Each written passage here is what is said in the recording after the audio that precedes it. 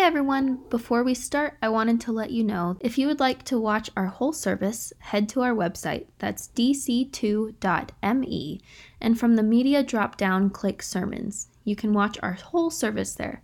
And now, here's this week's sermon. So there's this dad, his name is Frank Brennan, and he writes this modern-day parable for us today. He says this: "It's movie night at our house. The pepperoni pizza has arrived, the orange comforter is on the floor, and Netflix is ready to stream. What to watch? My 5-year-old daughter has me peruse the plethora of curated kids' movies, sparking no interest.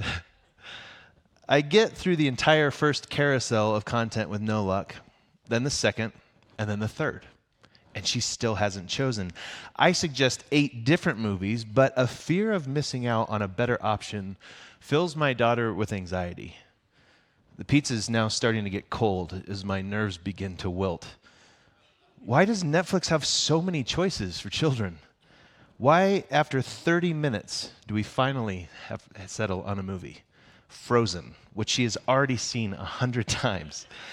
Every parent has experienced this, the Netflix effect, the barraging black hole of choices that never seem to satisfy. Experts call this choice paralysis, and it's damaging our children's ability to make decisions. Can I do anything to help her?" Have you ever had this experience in the modern world of today where you're looking at just so many choices, so many things, and it just kind of puts you in a spin cycle?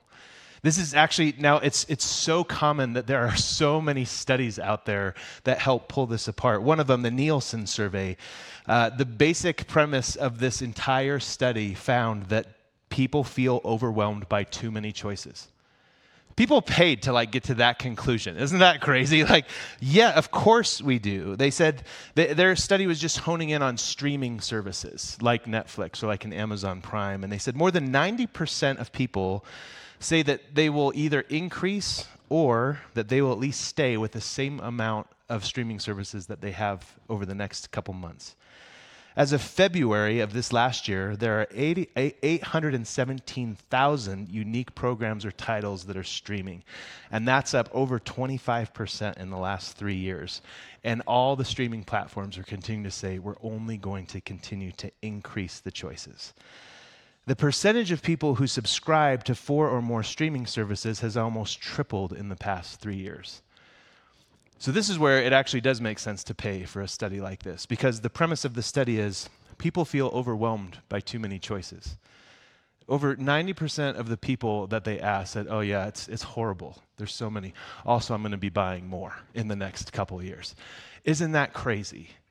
And then also, aren't you also sitting like me going, oh yeah, I'm kind of probably in that same category. I've been doing that for the last few years. How many streaming services do we have in the Krieger house? Too many. I'm embarrassed to share that with you. And in fact, this has been studied for years. Back in the 70s, there was a guy named Hicks, and he studied just this idea of what do options do to the human brain. Again, this is not rocket science, what he found out, but the more choices that you have, the longer it takes to arrive at a choice. I mean, again, not rocket science, but options, choices, this choice paralysis, this place that we tend to go. I love the way that Frank was just observing his daughter. Her anxiety starts to go up because she starts to worry that if I make this choice, I might miss something else. This fear of missing out, keep scrolling, keep the carousel moving. What more could there be? And Hick's Law just continues to say, take more time, I need you to take more time. We're in a series for the last several weeks on a book that was written by a guy named John Mark Comer. The title of the book is provocative enough. It's called The Ruthless Elimination of Hurry. And we've just slowly been going through it together as a church. I think the invitations that are here, his ability to be a student of the culture of today is fascinating. And in the chapter for this week, it's a chapter on this topic of simplicity. And watching him track through history how consumerism and how hurry has been affected and how simplicity can become a bit of an antidote, it's just amazing. So you can check this out if you want. One cool thing we're going to get on towards the end, I just want you to know too, there's a QR code on the back of your chairs that will take you right to this workbook. There's a workbook out of the book, and there's some really good, just really practical stuff. Today's a pretty practical week as we look through what's going on. But one thing I love about a chapter or a sermon or a morning where we just get to talk about simplicity is no matter where you are on your spiritual journey, or if you're like, I'm not even on a spiritual journey, I'm just checking things out. This is one of those topics it's a human topic. And I love that. I hope that today you walk out, no matter where you are, thinking, man, that applies to me. And one thing I love about topics like this is that I would look at them and say, well, that's just practical theology. Comer says in this chapter in the book, he said, I was a Christian for a long time. I did not believe Jesus on his philosophy of things or money until I started living it out. And then it turns out that Jesus was right all along. And then it started to bring up the question, what else might Jesus be right about? No matter where you are, I hope that as we look at this person, Jesus, today, and some of the things that he talked about, that these principles, as you try them on, that there would be things that you go, this is true. What else might be true about this Jesus? So, what is simplicity?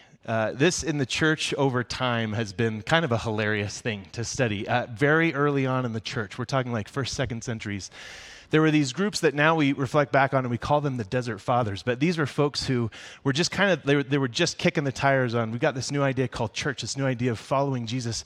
What are we going to do? And asceticism was something that they tried on. And the basic idea was go off in the desert by yourself with nothing and just be with God. And so there's flavors in Christianity, and this is not just in Christianity, but in spiritual world, where if you want to have a spiritual experience, leave the world behind and go somewhere off by yourself into the forest. And I think there's something to that that's really good. But I think too, as people who are living in the modern world of today, that can be an option for you that you hold today. But what would it look like to continue to live in the world and then still be able to practice simplicity? Jesus seemed to have this way where he wasn't just trying to get away from the world all the time. In fact, Jesus seemed to be wanting to live in the world all the time. But these Desert Fathers, that's one of the actions that they took. A modern day ascetic, the great theologian Marie Kondo. You may be familiar with Marie Kondo. She really has championed this idea of minimalism, which I think, and Comer would say in his book too, it's a fantastic comparison of, are we talking about simplicity or minimalism? He would just say minimalism is the modern day vernacular for simplicity. She is great at organization. She's great at clearing things out. She's great at making sure life is as simple as possible. And that's good. I want to try and define a little bit more clearly in this kind of a context today. What do we mean when we say simplicity, though? Comer quotes a couple people in this book, and we're going to get away from Comer in just a second, but I thought this was really helpful. Joshua Becker, a writer, said this: simplicity, it's the intentional promotion of the things that we most value and the removal of everything that distracts us from them. That's simplicity. So the invitation as we look at these things is, what would it look like for you to live more simply?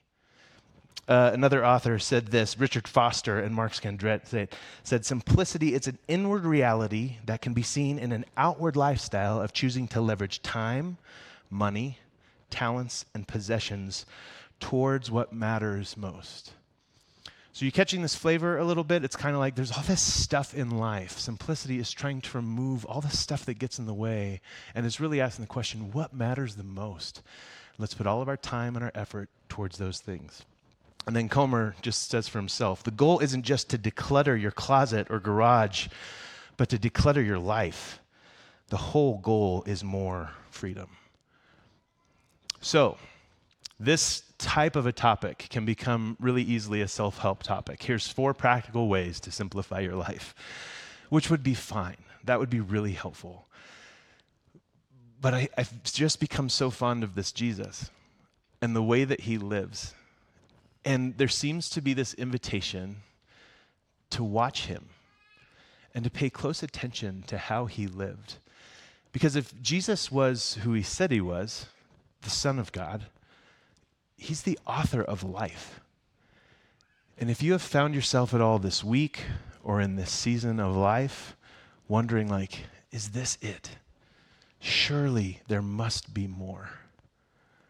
I think there's an invitation of this Jesus to say, hey, I wrote the book. Come watch me. I'll show you how to do it. Let me just share some things about the lifestyle that Jesus lived. Jesus was a teacher. And one of the things is he had these students that he was teaching. He was trying to grow them up in this way to live. And the first time that he sent them out, he was really clear with his instructions on what to say. But then he had these other instructions that were really funny. He said, you don't need to take a walking stick. You don't need to take an extra shirt. Essentially, just take the clothes on your back and go. That's what it takes to follow me. Just don't run around naked, essentially, is what he's saying. You just need clothes. He seemed to roll this way himself. This is just kind of the lifestyle he lived. And some of this is easy because if you're somebody who can multiply food, like you don't have to worry about that as much. And there was more going on to this Jesus than just that. He had ministry support in places that he went. Luke 8 records that there were these women, Mary Magdalene, Joanna, Susanna, and many other women who supported the ministry of Jesus. And you very distinctly get this idea that there was a financial support to what was going on. Jesus seemed to live this pretty transitory life. He was based out of Peter's home in Capernaum, as best we can tell, some of the time. But he would stay different places as he traveled around. We don't know if Jesus owned a home. We know that he had a family. We know that he had an ancestral home. But as far as the place where Jesus would put his stuff, we don't really get that from Scripture. And all the evidence would lead us to think he probably just didn't have all that much. At the Last Supper, when we get to hear this story, we see him apparently inviting himself over to somebody else's house to have dinner at their house. So he doesn't have a place of his own to invite people and practice that kind of hospitality. You just don't get the feeling that he had that much. And in fact, it shows up in his teaching often too. In Matthew 6:25, he says this, "Therefore I tell you, don't worry about your life, what you will eat or drink, or about your body, what you will wear. Is not life more than food, and the body more than clothes?" And again, as a teacher, particularly as a Jewish rabbi, you wouldn't say things that you weren't also living out yourself. This Jesus just seems to have such a simple kind of lifestyle. And once he meets this rich young man who has a lot, and they have a discussion about what does it look like to obey God, to love God. And the discussion ends with Jesus saying, man, you're doing fantastic. Okay, the next step, sell everything you have and give it to the poor and come follow me. It's just a really interesting way to say, you want to be a student, you want to see what I'm about? That's a next step for that guy. And I think for us today, if we're going to hone in on like, what's one thing for us? One thing that like for every single one of us can be a place where we hang on to a teaching of Jesus or to something of Jesus. It comes up in really one of the most simple places possible. One day, his students said, Jesus, teach us how to pray. And Matthew 6 records this prayer that Jesus gave them. It's called the Lord's Prayer. And it goes like this. Let me put it up on the screen. Jesus said, pray then in this way. Our Father in heaven, hallowed or holy be your name. Your kingdom come, your will be done on earth as it is in heaven. Give us this day our daily bread, and forgive us our debts as we are forgiven our debtors. And do not bring us to a time of trial, but rescue us from the evil one. Did you catch it? Like it's only a few lines. Jesus doesn't have this like crazy long prayer that he's trying to get everybody to memorize. It's a couple sentences. That if this is the prayer that Jesus wants his students to memorize, he's packing it with the best of the best material.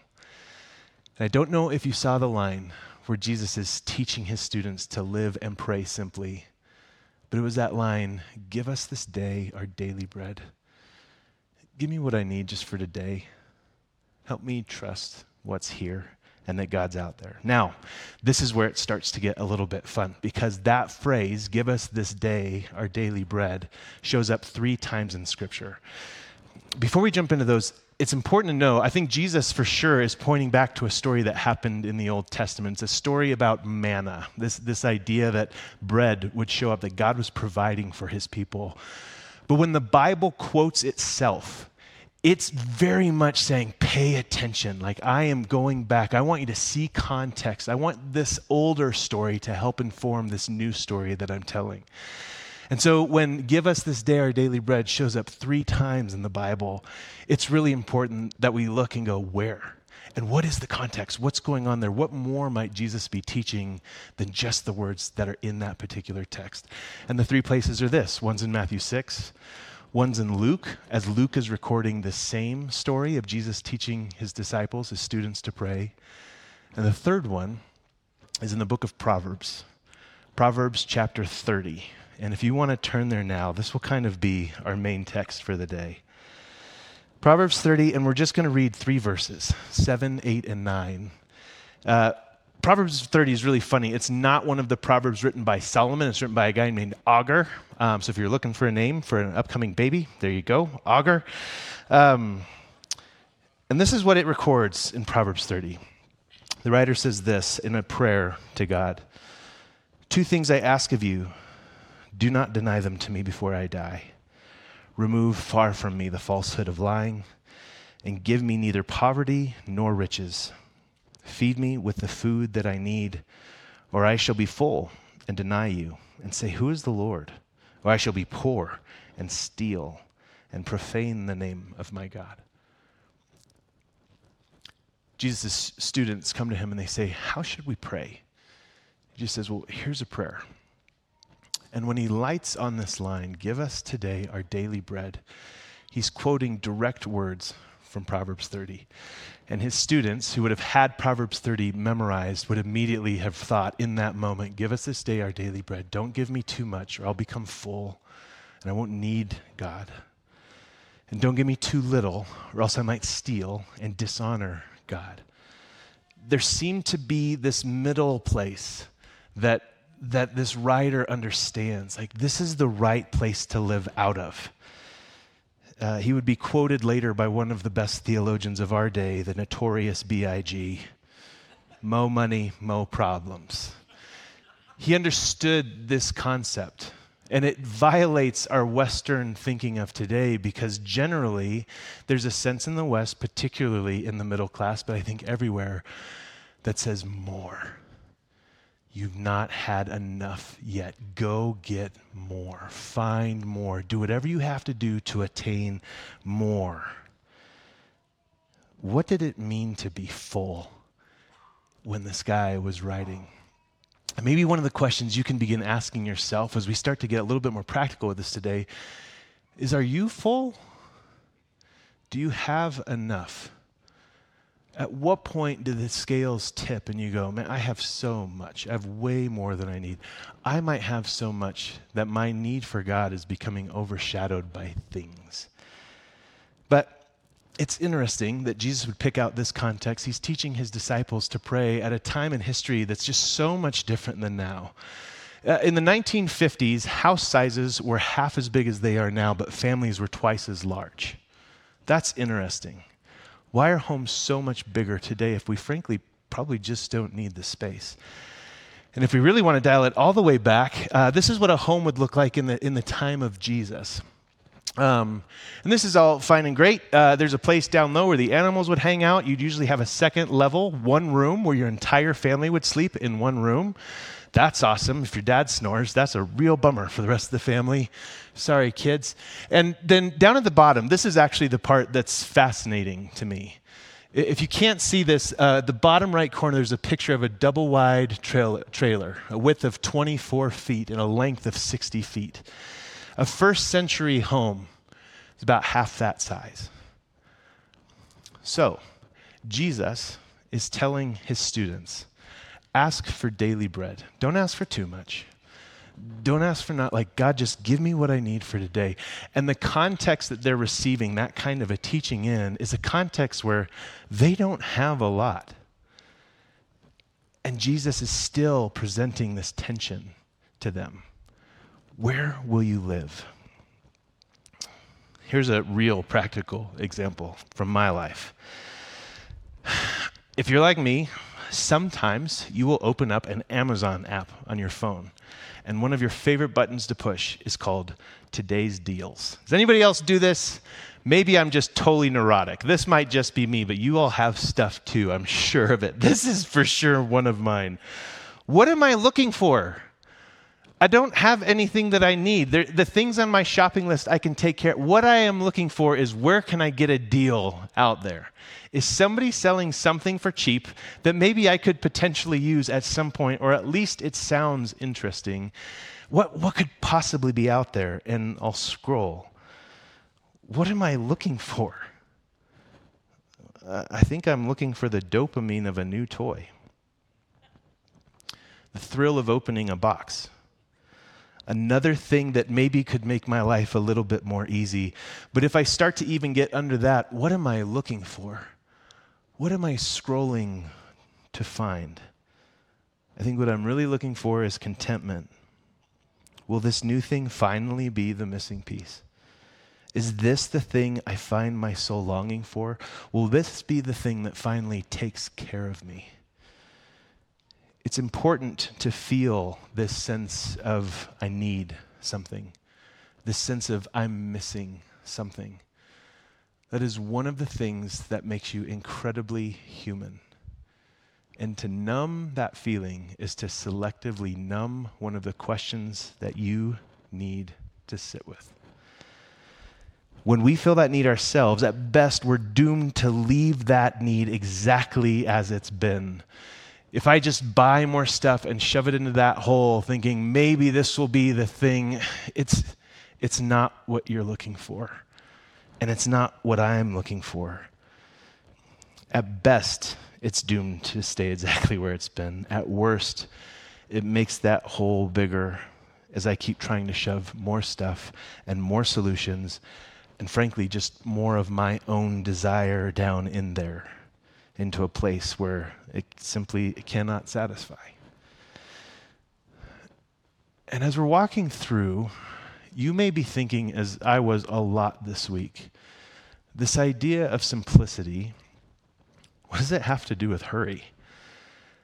I mean, just on the surface, it might seem a little bit disconnected. Jesus has this way, and he's saying, shoot for the middle of these two things. Isn't this just a teaching on possessions and money? How does hurry come into the picture here? Let me suggest a couple reasons why these are connected.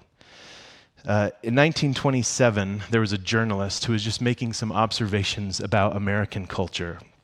And he says this: a change has come over our democracy. It's called consumptionism. The American citizen's first importance to his country is now no longer that of a citizen, but that of a consumer.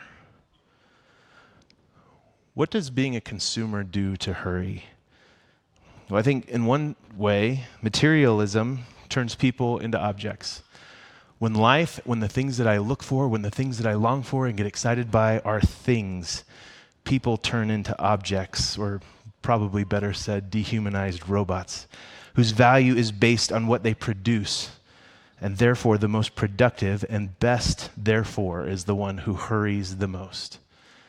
And that's not something that I just think about other people, but it's a worldview that I start to believe about myself.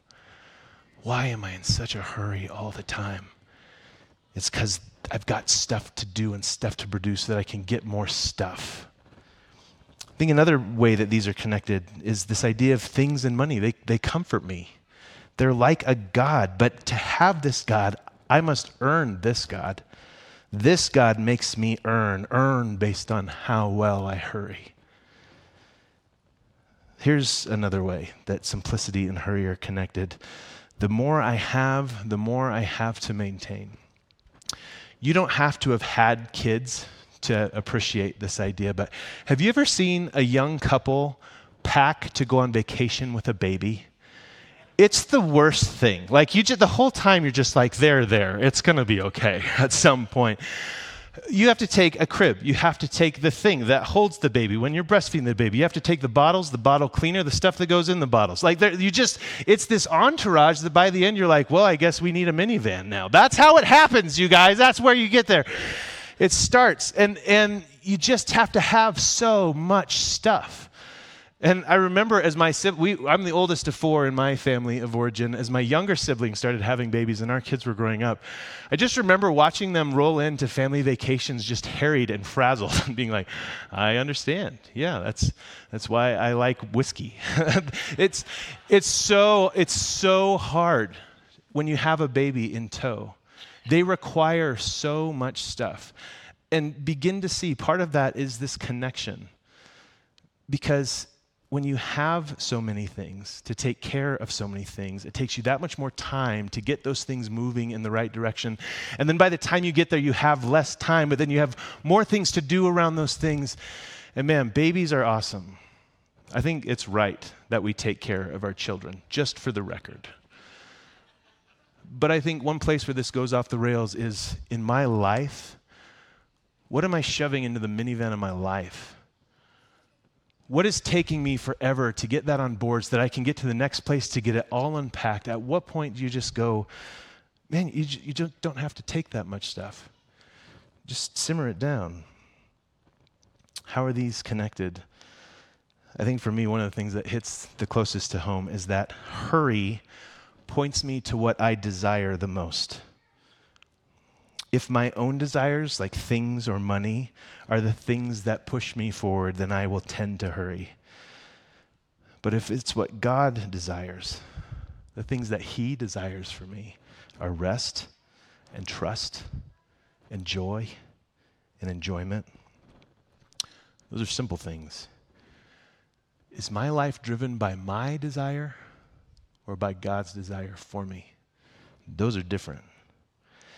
And when I have stuff, when I fill my life with choices and options, not only do I quickly run out of time, but just like Frank noticed with his daughter, the amount of anxiety I invite into my life goes way up. So not only do I hurry because I'm always running out of time, but I'm also stressed while I'm doing it.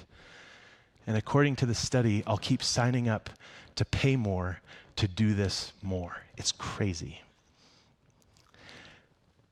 Simplicity, if it's attached as a spiritual practice, really just keeps us in a worshipful posture. Does this mean that you should want to make less money? I don't know. I don't think so. Is there an exact idea of here's the exact mark that you should be hitting today as you walk out of the building? That I feel a little bit more comfortable answering. I don't think so. But I love that there's an invitation with Jesus, always. That no matter where you are on your spiritual journey, Jesus is the type of teacher who will come and sit next to you and say, hey, where are you today? Let me tell you about what the next step might be for you. So for the rest of my time with you this morning, we're now entering the classroom of Jesus. Where is He meeting you today in the life that you live, with the things that you have, and the money and the time and all of it? And how is He sidling up next to you today to say, hey, here's a next step for you? He's inviting a posture. What is He asking for? So there's some practical ideas. And again, in this workbook, there's no money. We're not getting paid. I just think these are great ideas. And as somebody who wants you to be healthy in your own walk towards Jesus, I think this particular chapter could be life-changing if you would give it a shot. But some of the things he'll walk through are, how do you simplify stuff in your life? He goes through, it's essentially a Marie Kondo exercise. Make 5 piles of things, stuff you're going to keep, stuff you're going to get rid of, stuff you're going to sell, stuff that you don't want. You're going to walk through this whole exercise and just start with your closet. Simplify your clothes. There are some amazing studies that have been done out there of what if you only had 3 options of clothing outfits in your wardrobe? What does that do to your brain? And the amount of health and space that it creates for people that eliminate so many options from their life and now just have simple choices. It is profound how much health it brings to a human brain. So you could start with stuff. Maybe that's an invitation that Jesus is saying, hey, let's go home today or sometime next week. Let's just look at the stuff and clean out some space for freedom. Maybe it's time, one of the things that he'll walk through in the workbook. What would it look like to create an ideal week where you just simplify the number of things that you do with your time, or at least just get a handle on what those things are? What if you could trim those things down to create some more freedom? He talks about a budget, and this is one of those funny things. You're like, a budget? Really? Yeah, that's amazing. What if you could simplify the number of things that you choose to spend money on? You're just taking away options for things that you don't need to spend time thinking about. And then you're left with this massive problem of sitting on piles of money. Good luck figuring that out. Also, if you'd like to donate to Discovery, one of the things he doesn't talk about, but man, this I think is like cookies on the bottom shelf. What would it look like to pull out your phone, if you have a smartphone, or a watch, if you have a smart watch, and to simplify the number of things that you see on that screen ever? One of the things I started doing at the beginning of this sermon series, I totally cleaned my watch out. All I can really see on my watch anymore is the time of day. It used to be that I could see how many texts have I missed, how many emails have I missed, how many steps have I taken today. I have gone to sleep at bed at night, it might happen tonight, we'll see how it goes, where I'm like 10 calories away from my move goal, and I will be laying in bed doing this with my arm, I'm a slave to a watch. What am I doing with myself? What if you just cleaned out the number of things that you have to distract you? And what if that was an invitation to more freedom? And then I think finally, whether you have children of your own or you live in a town where there's kids, which is everyone, how are you training children? How are you inviting them into a process, kind of like Frank is noticing with his daughter of, man, you live in a world that is filled with choices. You can continue to shove more and more choices onto your radar. Buy more and more streaming services. Download more apps on your phone so that when you're bored with one, you skip over to the other, and then you're just this hurried, frantic mess all the time. Or how do you train your children to go, man, that's just not freedom. You're going to be a hurried, anxious mess by the time you're in college, if you don't learn this idea called simplicity. I'm going to bring out the band as I just wrap with one final note from Jesus. He has this crazy, incredible story that he tells. And it's a parable, but he talks about if you have a person who has what he calls an unclean spirit or a demon in them, and you cast that spirit out, that spirit will wander around in the desert looking for another place to go. But if it can't find another place, it will go back to its old haunt, is the language that it used in the NRSV, which I love. It'll go back to its old haunt. It'll come back to the person that it was originally in. And if there's still room in that person, it'll go find 7 more friends, and they'll make that home in their person. And it will be worse for that person then than it was to begin with. There's a temptation that can come with simplicity. Fasting as a spiritual practice can quickly become a diet or just back to normal. Simplicity can become spring cleaning or just organizing. But the point of simplicity in what we've been talking about today is that you are simplifying to replace distraction and space in your life with something better. You are eliminating hurry to replace it with meaningful connection and freedom. Hick's Law says the more options you have to choose between, the less time you will have. So the invitation of Jesus today is to begin eliminating how many options you allow yourself in a given day so that you can have more time that can be used to enjoy the thing that you are ultimately desiring and often feel like you have no time to truly encounter. It's the God of the universe. He loves you like crazy. He is contentment and peace. He's the wholeness that you're looking for every minute of the day. He's the thing that we all intrinsically know that we're designed to live with and painfully feel the effects when we find ourselves living outside of him. What's the teacher teaching you today? What's the next invitation forward? Once upon a time, it was for a guy who thought, man, I've got everything nailed, and it seems he was doing a great job. And Jesus said, great, sell everything that you have, give it to the poor, and come follow me. It seems that there were these groups of women who at some point said, man, I'm sitting on piles of money. I could give this away to people who could put it to fantastic use. There's a guy named Augur who's looking around. He said, man, I don't want too much stuff. Get rid of it. I need enough like bread to live on for just today.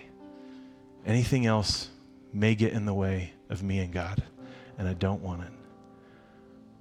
What's the teacher inviting you to today? In a moment, we're going to stand and sing.